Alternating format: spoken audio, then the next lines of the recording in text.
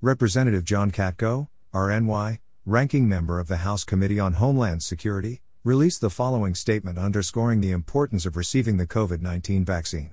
Americans can find a vaccination site at vaccines.gov. As increasingly stronger COVID-19 variants begin to take hold, the homeland is left less resilient when a deadly virus is spreading like wildfire, said Ranking Member Katko. Luckily, the ingenuity unleashed by the Trump administration and Operation Warp Speed has given us an accessible solution.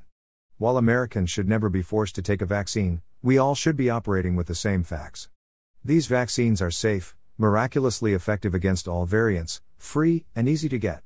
Furthermore, widespread adoption of the vaccine is critical to a return to international and business travel, which will be heavy drivers of global economic recovery. I strongly encourage all Americans to weigh this decision with their doctor and not their Twitter feed. Americans can rest assured that there is an end in sight, but it will require each of us to do our part. I have no doubt we will emerge from this pandemic stronger than before.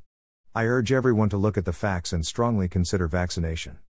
Background: Ranking Member Katko received the COVID-19 vaccine in December 2020 and urged Americans to get inoculated as soon as they are able, in consultation with their doctor. In early March 2021, Ranking Member Katko introduced H.Res.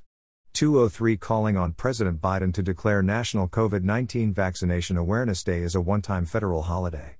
The purpose is to increase public awareness of the important role of vaccinations for a return to pre-pandemic life and acknowledge the historic public-private partnerships, including Operation Warp Speed, that led to the successful development of multiple safe and effective vaccines in record time.